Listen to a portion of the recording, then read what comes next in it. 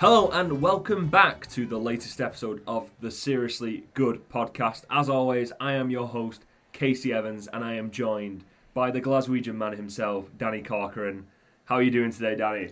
I'm very good, thank you. Friday, ready for the weekend, the long weekend. How are you? Long weekend, the end of Premier League football this weekend, not the end of other footballing leagues, but yeah, it seems like football's finally coming to a close for this season after what has been a very long season with a World Cup in the middle and what seems like every single cup competition and everything. Yeah, it's just very tiring. It's very tiring to talk about all this football. But today we're going to talk about the Serie A, which has been very interesting this week. There's been a lot to talk about. So the topic of this podcast was going to be the Coppa Italia. Obviously, the final was a couple of days ago now. We're going to talk about the final. We're going to talk about the two teams. We're going to talk about what that means in a greater context. But as always, we're going to start with a roundup. And there was a bit of bombshell news over the past week. Obviously, Napoli have been excellent this season. They won the league quite comfortably. They've been an incredible attacking force.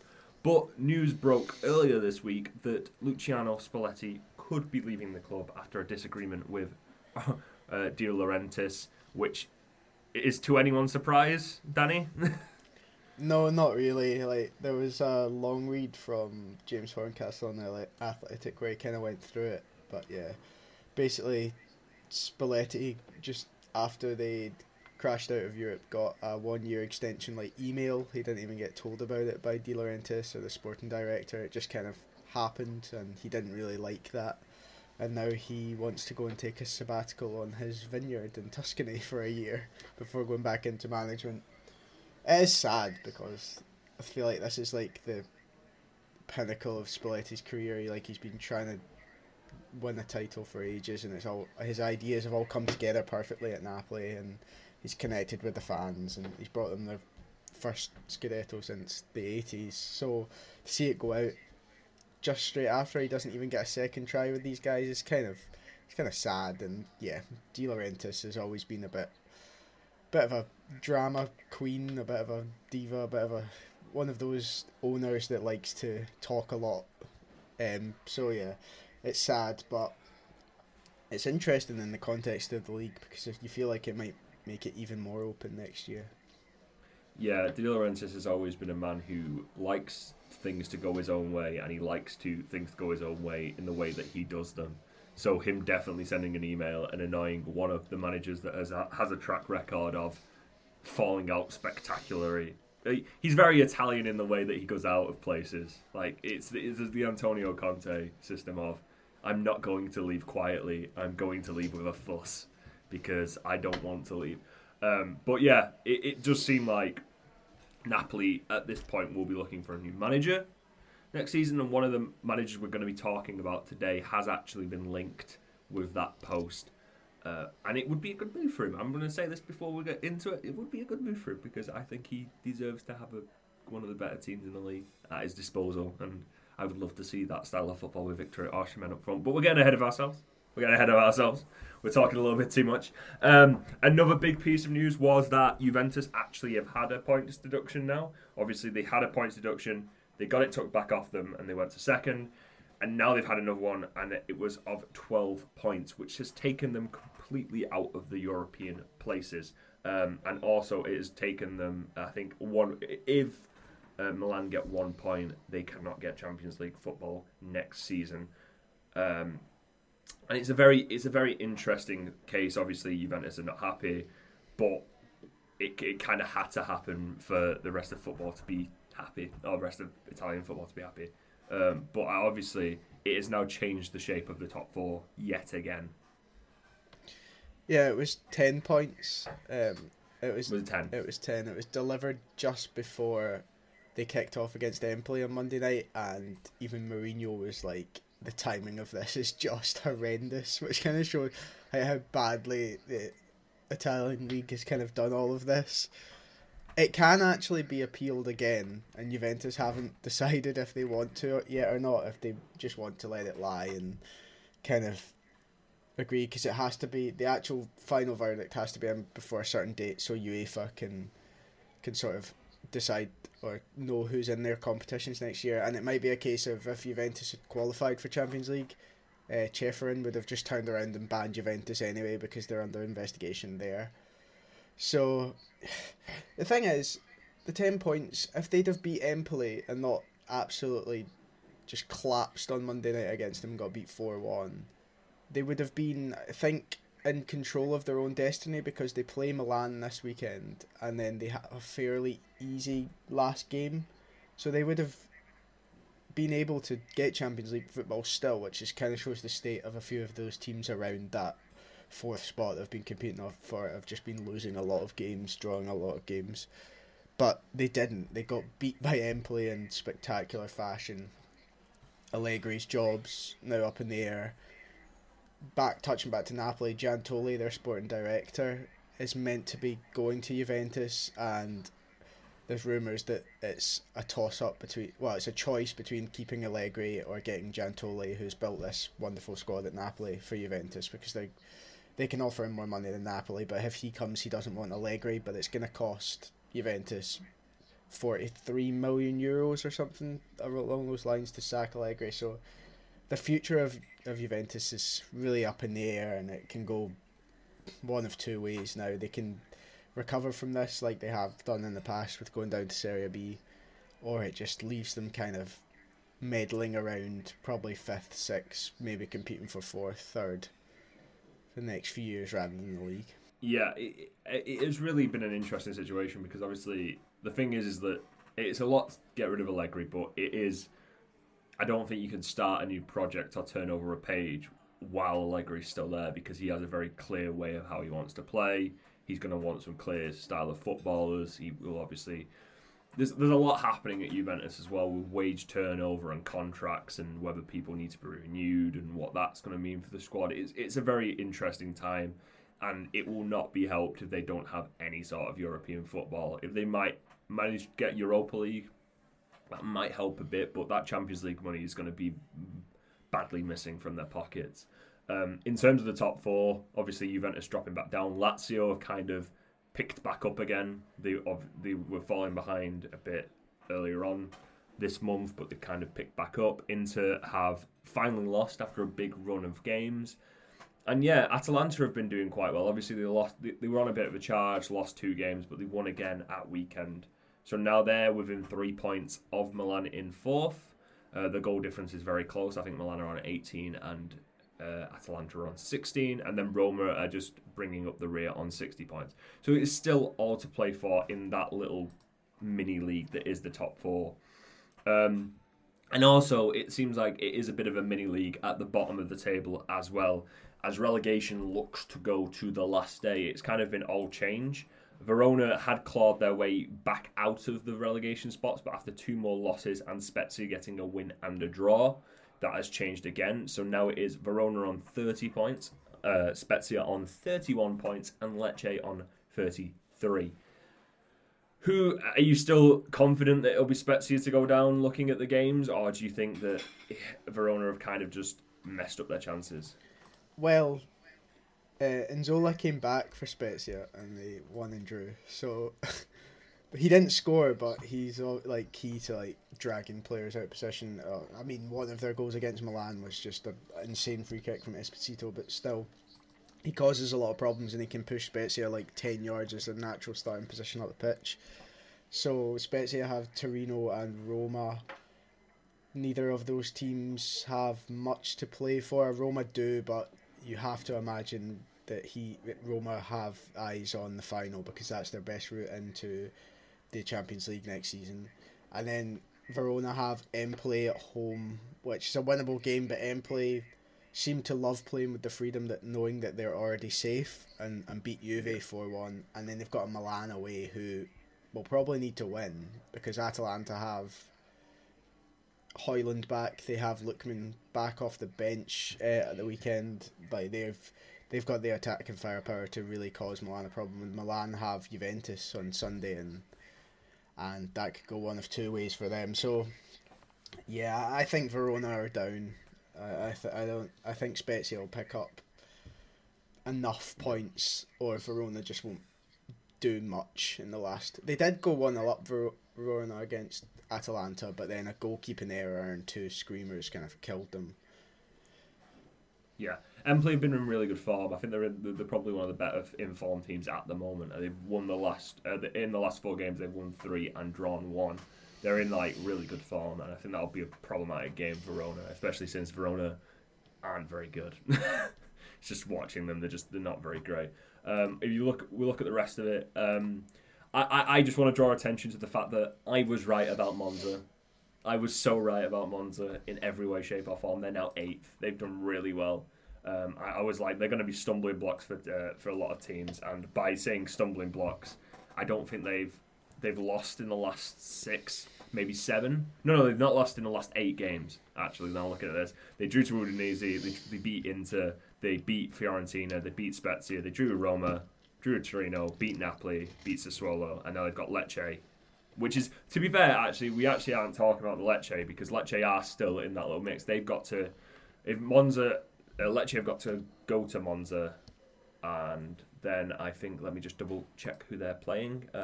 Obviously, Monza have got Atalanta in the last game of the season, which is big for Atalanta because that is a big game, and Lecce have Bologna, which is a bit of an easier game. But I think Monza have really shaped this top of the half. They've kind of brought everyone back together because they have just tripped everyone up. And yeah, I'm glad to say that I was right. I just like saying I'm right. That's what I'm using this podcast for today. We'll probably see Monza competing for Conference League and Europa League football in the next few seasons because they've got quite a lot of resources, more than Atalanta do anyway, so they seem to have got it right this season and they just need to kind of step that up again. I mean, last summer they tried to get Dybala and players like that, so we'll see who they go for this summer with Berlusconi's riches backing them. Yeah, Berlusconi just pumping money into him, just giving him all the sort of resources. And on the final bit of news, Sampdoria have kind of been saved a bit by is it Andrea Razziani, who owns Leeds, and Qatar have kind of saved them from a bit of financial ruin because they are in an absolute downslide at the moment, both on and off the pitch. And they are definitely going down to Serie B, as we have discussed before, and with Genoa coming back up, which is a pretty big hit to the ego, but they've kind of been saved in terms of the financial situation. Yeah, Qatar involved.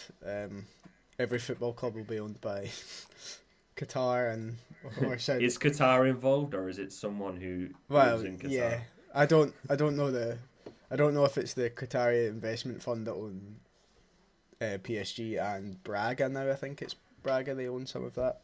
I think it might be them. So yeah, them and the Leeds owner Radrizzani, who has his own issues because if Leeds stay up on the final day, I think the 49ers, who own like 40% of Leeds, want to take full control of the club. So yeah, but no, Sampdoria needed to pay, I think it was 30 million euros by the end of this month or next month, in unpaid wages. Otherwise they'd have had to start at the very bottom of the Italian football system. So yeah, they'll likely be in Serie B next season, and with those two running it and just the nature of that club, how big they are, they'll probably be back up soon enough, which will be good for the side of Genoa, considering their rivals went up. And yeah, both of them and that derby in the league again would be good for Italian football. Yeah. I think that's a good thing because obviously Sampdoria are a historic club and it is kind of sad the way they've been going the last few seasons. So hopefully it gets a bit of a turnaround. But let's move into today's big topic, which is the Coppa Italia final, which was played, as I said, a few days ago. Played between Fiorentina and Inter Milan. Spoilers. I mean, you've probably seen the result by now. Inter 1-2-1. But it was a really interesting game. I thought it was a really good game. It was a really good sort of advertisement for Italian football. I think it was two teams that have kind of are in good form at the moment, especially Inter Milan or Inter in cup football have been great, and Fiorentina have kind of got back and firing after a very slow start to the season, and we're going to talk about how that has kind of put Italiano on every single club's radar who wants a manager this season. But we'll start. They took an early lead through Nico Gonzalez, quite a nice goal. But then Inter came back thanks to Lautaro Martinez, who has been in great form. So we'll start with Fiorentina.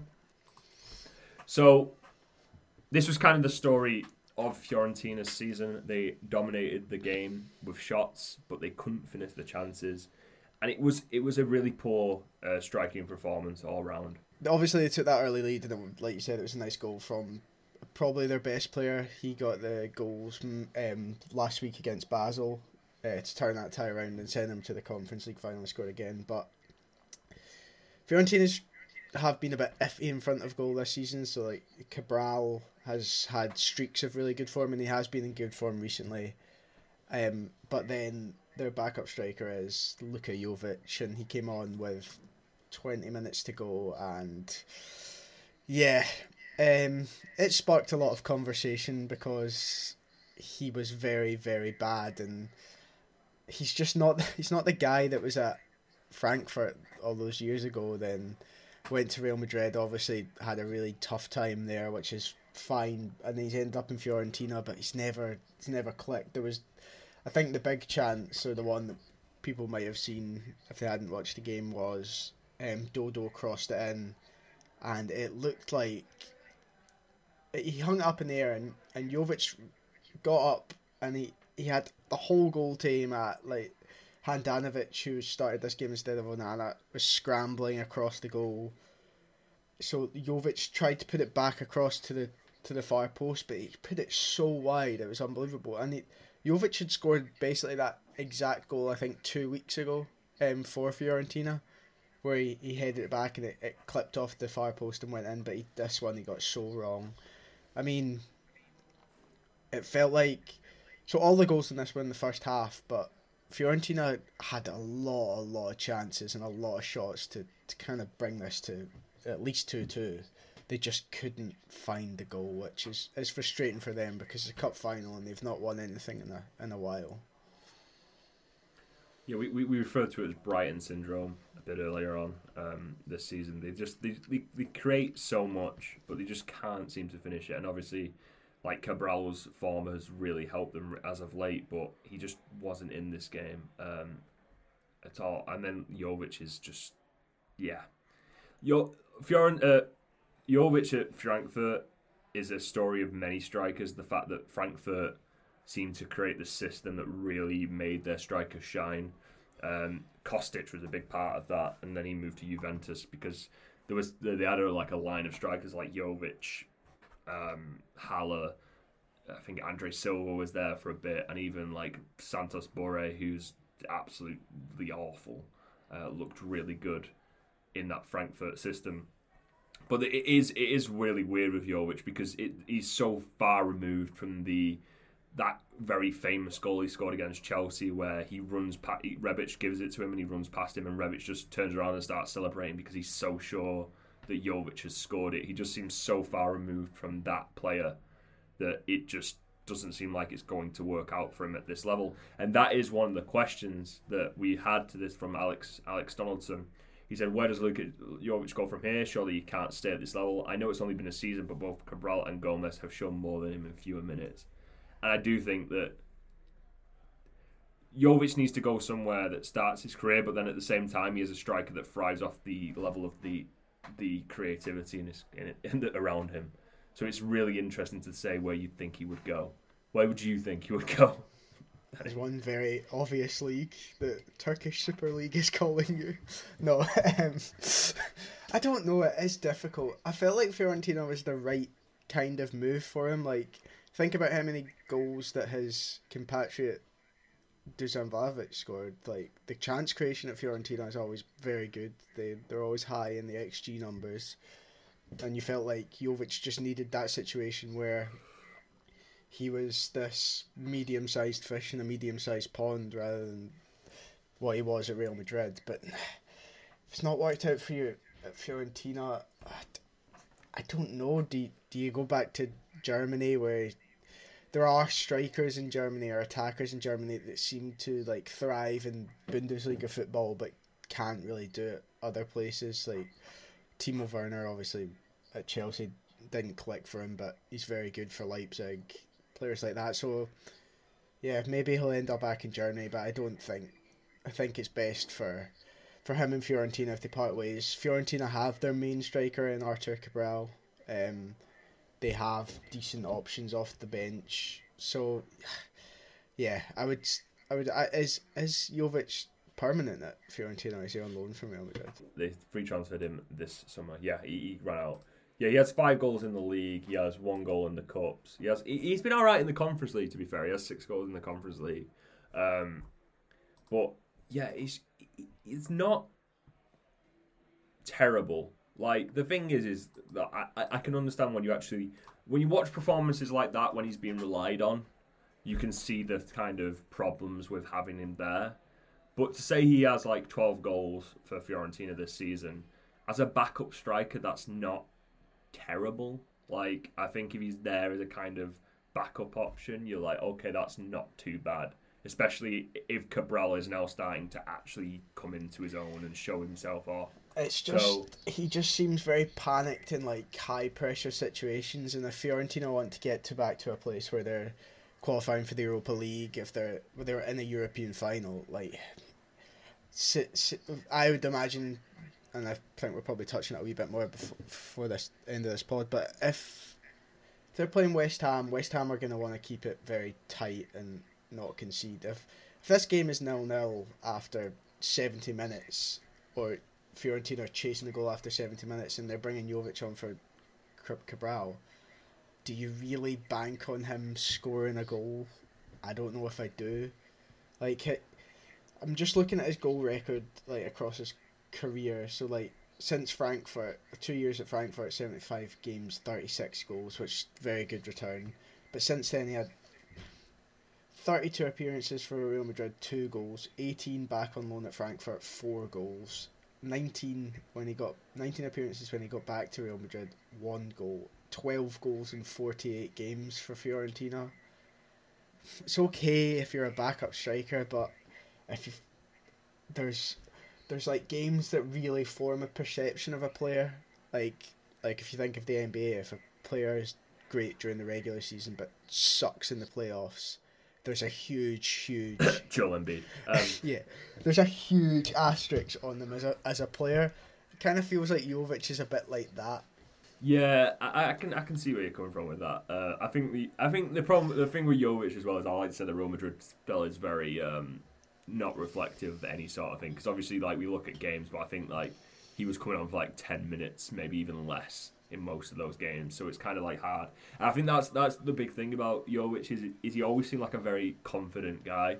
Like, as I said, like, he was scoring chances and everyone was really confident that he was going to score them regardless of where he got them. And then, like, you get 2 years of just being like, yeah, you're not getting on the pitch over Benzema even for like 2 minutes at most times. Like, that can really knock a guy's confidence. And using that as a segue, confidence is something that the other striker in this game definitely has at the moment. Lautaro Martinez is on fire in these cup games for Inter. Obviously, he was really good in the 2 legs for against AC. He's against AC Milan, and he really showed that confidence again in this game. He scored 2 quick-fire goals. They were the difference, and they were really good goals. And they were really well taken, and they showed like I would like to say that Fiorentina can't really do much about them because they just were just. He just looked so devastating on the ball. Yeah, so like I think if you look back to the first leg against Milan in the Champions League, he like did everything but score, which is great. Like he's big in the progression of the play, drops deep, he drives it forward. Then in the second leg he got his goal. In this one it became the Lautaro final. Scored 2 really. Actually, the first goal, Brozovic plays this insanely good pass. It's kind of like Man United's second goal last night, if anyone saw that, where Casemiro like flicks it into, was it Sancho? But if in that situation Lautaro doesn't square it across to the striker, which would have been Dzeko, which was Martial, he just blasts it in, which it was very high risk, to be honest with you, because like Dzeko would have had a tap in, but Lautaro scores it, it's a different story. that kind of shows the confidence he's in, because a lot of the time Lautaro goes through on goal and it just becomes kind of comical, like he cannot hit the barn door. The second goal is just great striker play. I think it kind of gets recycled. Barella lofts this ball kind of loopy, and Lautaro just wants it more than the Fiorentina defender, to use a cliche. Like, he just gets his leg in front, a bit like Dzeko's in the Champions League against Milan. Actually, just gets his leg in front of the defender. There's nothing the defender can really do about it, and he blasts it past the Fiorentina goalkeeper. That was in the space of like 8 minutes, I think. So yeah, Lautaro's really stepped up in the cup competitions for Milan, Inter this season. He's been really, really good, and I think he'll be the captain of the club next year, and it's sort of is becoming Lautaro's club. Marotta has said like he really wants to keep hold of Martinez because he really thinks that he's a big part of the club, and the captaincy. I think he had the captaincy in the second leg of the derby in the Champions League, and that kind of shows the faith that they have him in that club, and they really want him to stay and be the player that they build the club around. And I think obviously having that sort of responsibility, it is the situation of you hope he thrives on it, but you also hope that this isn't what we're just kind of getting drawn in as always by one of his streaks, and then he just kind of falls away again. But this game, you kind of want to look at it that this is a cup final, and both of these teams are going to be in European Cup finals after later on this, I think, next month. So it's only a few weeks away for both teams, and they're both going to have to. We can take some lessons in this to look at those finals. So Fiorentina in the Conference League finals, we've already mentioned, against West Ham. I think the big takeaway from this is a game that Fiorentina dominated. This is a game that Fiorentina got ahead in, but this is a game that Fiorentina let get away from them. And also, they kind of didn't really show their quality in front of goal, and Inter took advantage of that and scored 2 goals, and they lost. So I think that is kind of something that they need to think about, because West Ham will have that situation where they will try and punish them. Yeah, kind of hard to judge who's the favourite in this Conference League final, because I think Fiorentina are a better team, but West Ham can just cause you issues, and I think West Ham maybe have a couple better individual talents than Fiorentina do. But you're right, there are some similar themes. Like, I'm not saying West Ham and Inter play the same or have the same quality, but I think I fully expect in the Conference League final, which there's a big gap to now. I think it's the Champions League final is a week tomorrow, but the Conference League final is not for until like Wednesday the 7th, or the Wednesday the 13th or something. Like it's like a 2-week gap from now. I think it says on a Thursday, and the Europa League has to be played first. So it's like it goes Champions League, then Europa League, and then they have a week, and then it's Conference League.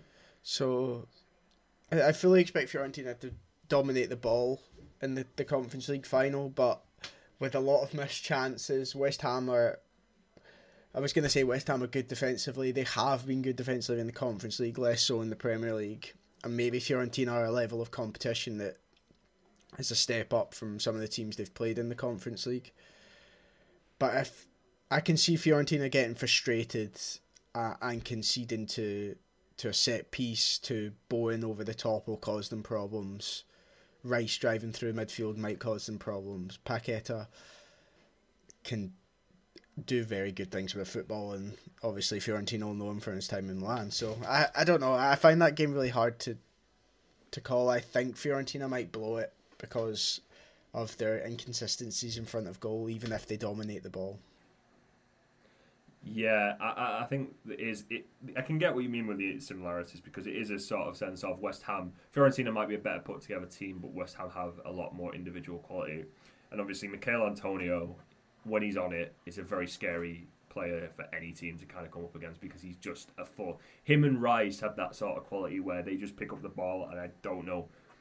There's not many teams that I know how to reliably get it off them. That's the thing, that they can drive forward and they can kind of mess up your plans. And obviously we've mentioned Paqueta. I think Paqueta's really come into his own at this back end of the season. He's been really good, and he'll definitely cause them problems in the game. But yeah, I think it is an interesting case because these sort of finals are can you make the most of your chances and can you stay strong? Because the thing is taking a league early and kind of setting your stall out early, a good team makes the most of that from that point forward. And I know obviously West Ham are a step down from Inter and they won't make that big change, but there is some sort of reflection on the mentality of Fiorentina by the fact that they didn't keep a hold of the game. The weird thing with this Conference League final, and probably the one last year as well, is if at the Coppa Italia final you saw how many Fiorentina fans there were. There was the big tifo. There was great atmosphere. With the Conference League final, I mean, West Ham have pretty decent fans as well, and we saw big Knowlesy or whatever it was called taking bodies against AC Milan. But both sets of fans only get 4,500 tickets each. There's not going to be this intense atmosphere.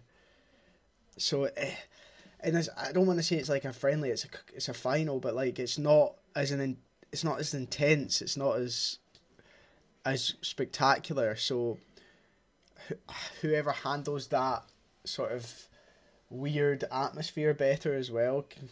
Fiorentina, I mean, West Ham went deep in the Europa League last year. Fiorentina had the Coppa Italia final, but they've not really done much in sense of European football for a while. So I wonder if West Ham just have, which is weird to say, but do West Ham have more European and that sounds crazy when I'm saying it because it's West Ham, and no offence to fans of that club, but they might just have the edge over Fiorentina in that sense. Yeah, I was just looking. I was just trying to see. I couldn't remember which way around it was, but Fiorentina actually came back away from home, so that might have some bearing on it as well.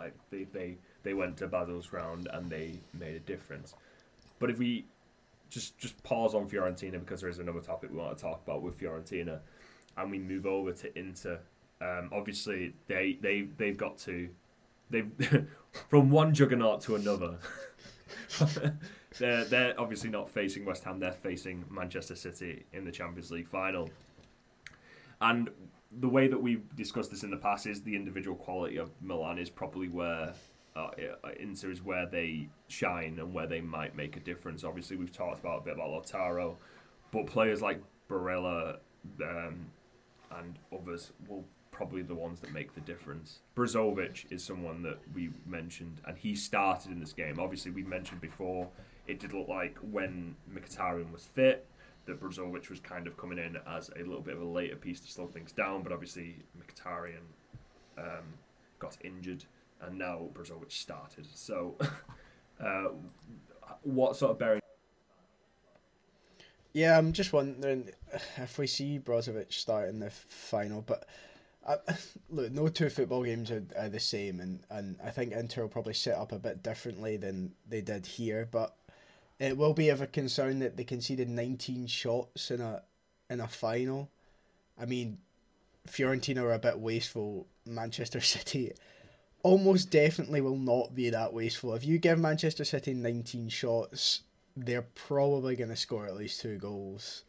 Yeah, that's a low estimate, so I think that'll be of a concern. Obviously, there was some tweaks in this game, like Handanovic is their cup keeper. Maybe Onana's a bit more proactive on that Fiorentina chance and kind of comes out and stops that route where Gonzalez can just kind of put it into the goal. I just don't give Inter much of a chance in Istanbul against City. I don't see them really causing them too many issues. I think, yeah, the individual quality's there, and I think that's 7 finals in a row that Inzaghi's won. He's very good in finals, but this City team just seemed like we mentioned in the other podcast, that it seems like a step too far for either one of Milan or Inter to then win this final. Yeah, Mkhitaryan is fit. He was on the bench. I just double checking that, but yeah, it was a sense of it. Like they did start with Brozovic, so they could go back to the Mkhitaryan thing. Also, I'd like to point out that someone on their bench has one of the greatest names that I think I've ever heard. Number 43 for Inter Milan, Ebenezer Akinsamiro is an absolutely insane name. I love it. I hope he becomes a really big star at Inter because I love that name. But yeah, it is an individual quality thing, I think, that they might do. Obviously, they can do a low block. They can do the sort of frustrate City. But if they are letting up 19 shots, then there's just... You can just see Haaland just hat-trick and just... Oh, it'd be awful. It'd be awful to watch. It might be a massacre. But then we just move on to our final topic about these two teams. And it kind of does have some bearing because...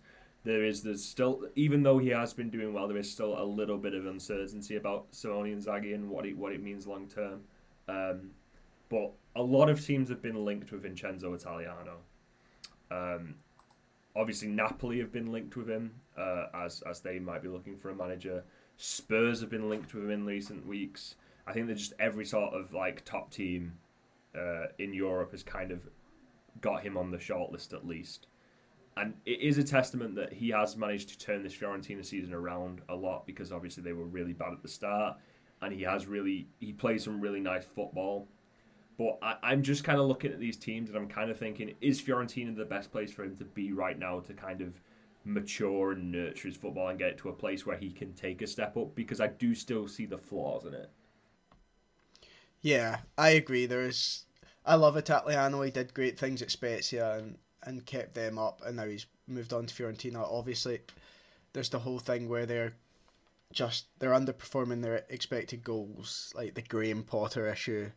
There are some issues with sort of transitional defence. They can get exposed a lot, which is kind of, unless you're like a very, very elite coach or like have elite players, that's a problem that a really progressive system's going to give you. Napoli might be a nice step up as Spalletti is leaving, and I think that the squad there, although there'll be some changes, kind of suits Italiano. He can play his 4-3-3, which he tends to stick to, or 4-2-3-1. Like, you can have variations, but they're ultimately the same thing. And then Spurs, no, horrible situation for like literally any manager really. The squad isn't built for Italiano. There's so much uncertainty with like who they're going to bring in. They don't have a sporting director. There's just no plan, and I think for a young coach, or not young, but like up and coming coach, to take that job now would be a really big mistake. I think for me the best thing would be staying at Fiorentina, because like you said, there are still issues with this Fiorentina team, and they're ones that he can coach, and I want to see how he does in a second season. Like, one season and done at Fiorentina, and yes, he's got them to 2 cup finals, is huge, but they are also like 9th, 10th in the league. They should probably be pushing like 6th, 7th, at least 8th. 8th should be Fiorentina's lowest position in the league if we're being honest. Like, they're a big club. Okay, they've not won as much as the other Italian clubs, but they're one of Italy's most famous clubs, and they do have resource. So yeah, I think Napoli would be a good step for him, and if he took that and if he was offered that, I would probably, if I was advising him, I'd probably say take it. The Spurs one, I would almost definitely say do not take that.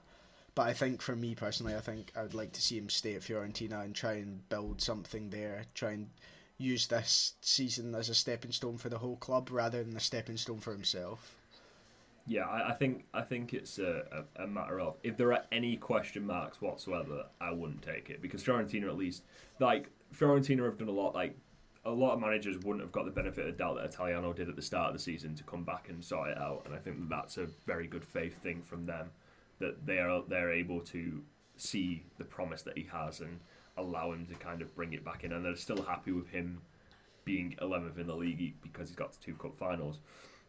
I think, yeah, Napoli and Spurs are at two ends of the spectrum of Napoli. Both have kind of problematic owners, but Napoli have a really good sporting structure in place. They have a really good team. They have a team that really fits him. They have a team that kind of makes sense and kind of he can slot into and do well with to begin with. Spurs is just the complete opposite of that. Like, their team is aging. They don't even know if they're going to have their best players next season. They have no sporting structure. They seem to be trying to get the manager in before that, which it is the cart before the horse problem.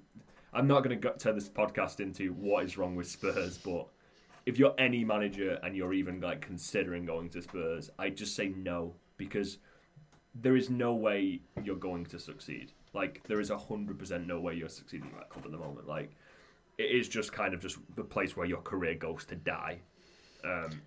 So I'd like him to stay as far away from that job as humanly possible, and Italy is a good place for that. I think there are still questions around Napoli's future as well, with Giantoli, who built this title-winning team, leaving. Like, what happens next? Does Osimhen go?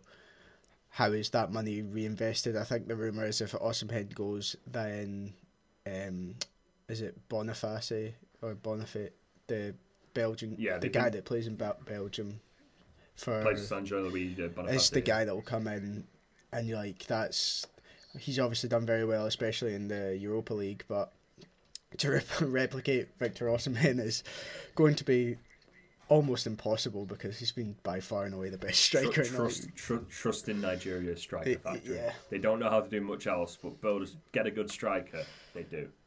But yeah, so there's question marks on both those clubs. Definitely like huge Riddler outfit question marks all over Spurs. Just thinking of huge Riddler. I was thinking of Arkham Asylum there, and I don't know why. You don't see him in Arkham Asylum. Yeah, but all his question marks are cutting about. All his question marks. Arkham Asylum. But a question for the podcast that isn't football related. Arkham Asylum or Arkham City? Arkham Asylum. Arkham Asylum over Arkham City? I think so. I don't know if it's because there's just nostalgia with that one and playing it. I don't know. Maybe the other one's a better game. I think Arkham Asylum has the better story, but Arkham City is the better game, because I just like having the city to just put about as Batman and just be like, yeah, I can jump. Like, you can just go up to a thug who's like, I'm walking along in the street and nothing bad's gonna happen to me while I rob this store. Batman, where did you come from? That's probably why I like Asylum better. The story, I read the story in that, and the fight at the end is excellent. Like the fight at the end is excellent. That's the one thing about Arkham Asylum that everyone hates. I loved that. I like that. That's my hot take. That fight's Your hot take is that the final the fight. Hot take on the Seriously Good podcast is the final fight in Arkham Asylum is not bad. It's fun. I'll have to. I'm not even going to agree to disagree. I just disagree. You can have your opinion, Danny. It's just wrong. Maybe it's nostalgia because I've not played it since I was like. Well, it's still good. I played it I think about a year ago. I played it during lockdown. I started it during lockdown. I don't think I ever finished it. I think I got distracted by something. Oh well. Oh, fair enough.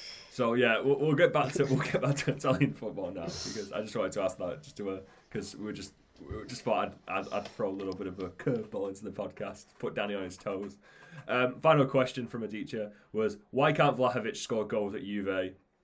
Is it a bad system, or is it that he's limited at things like working out of possession and hold up play, and has it been found out at Juve when he wasn't at Fiorentina? Because obviously Vlahovic was at Fiorentina. The Fiorentina system really benefited him, I think. Obviously, he overperformed his XG, got quite a few penalties, which really pumped up his numbers, but he was considered like quite a good young striker.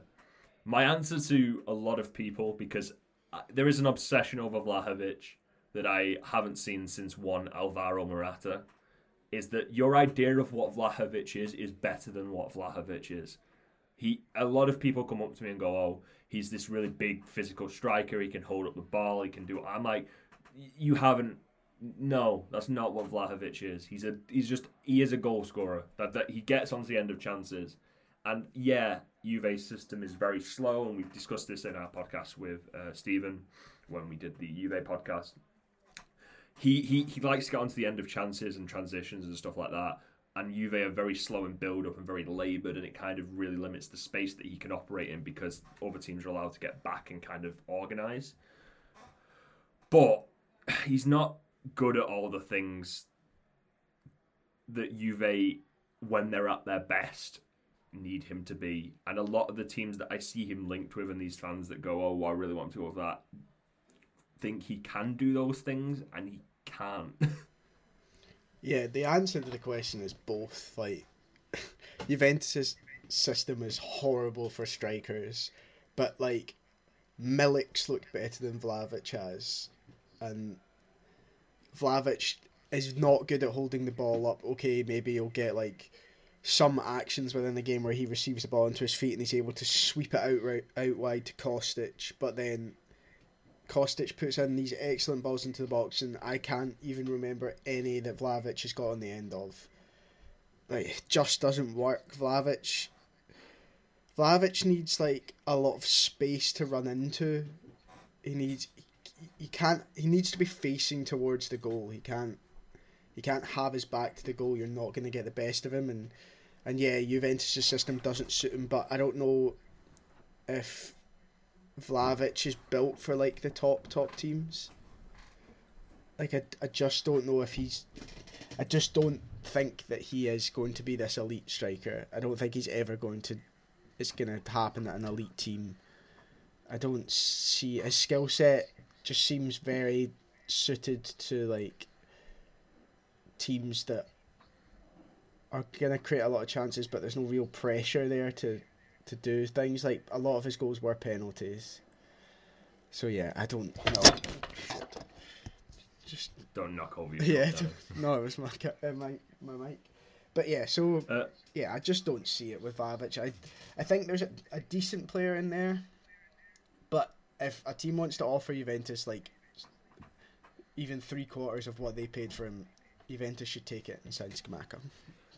Yeah, there's so many situations where they're like, oh, you could get 80 million out of Vlahovic. It's just the whole I can fix him problem, which is just no, you can't. Like, we've been down this road before. Like I said, Morata is Morata is a good to decent player in the right system. He can be very good. Like, but there are so many flaws there that you can't really scale that up. Like, if there was a top team that I could say he might be good for, it's Bayern, and that's because the league probably gives him a lot more space than he would be warranted in other leagues, and they're kind of more like, if you're a number 9, especially in Thomas Tuchel's sort of system, if you're a number 9, you're just going to be there to score goals, and we'll just get the ball into you as much as possible and just score as many goals as you want. Obviously, in a Nagelsmann system, that would have been a different situation because he wants his striker to be a little bit more involved. But if you go into a team where there's a lot more space and they're just score goals, then Vlahovic could thrive. But it's getting more and more that you need to be able to do more. And also, if you're spending 80 million, just go and give a little bit more money and get Osimhen, because he's just better. He can create a lot more for himself than Vlahovic. I think Vlahovic is Vlahovic is the bullet that in a perfectly working gun works well. Like, he's not the trigger, he's not the handle, he can't do the rest of it himself. He is just the final piece of the puzzle.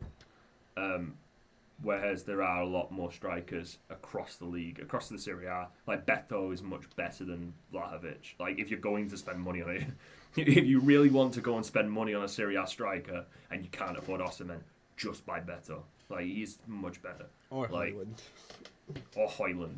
Like, there's so many strikers where I'm just like, they are individually better at a lot of things that Vlahovic aren't good at, and also do the thing that Vlahovic is meant to be good at much better than he can. Like, so it just annoys me. It's just an annoying little thing that I just have to have this conversation constantly with people. It's a big question mark on Juventus and with what they do, because if they can get out from it, they should, but I don't know if they'll be able to. And then it just poses a question as, like, he probably has to be your main striker, so how are you going to deal with that? Yeah. Like, because I saw some Arsenal fans being like, oh, we could still get him and he'd be our backup striker. And I was like, obviously they got Jesus in the end, but I was like, I try and imagine him in that Arsenal system if they didn't get Jesus. I'm like, that Arsenal system is just awful. Like, it would not work at all because Jesus is so involved in the build-up, and so is Nketiah when he plays. It's just insane. But yeah, I just don't see what's gonna happen.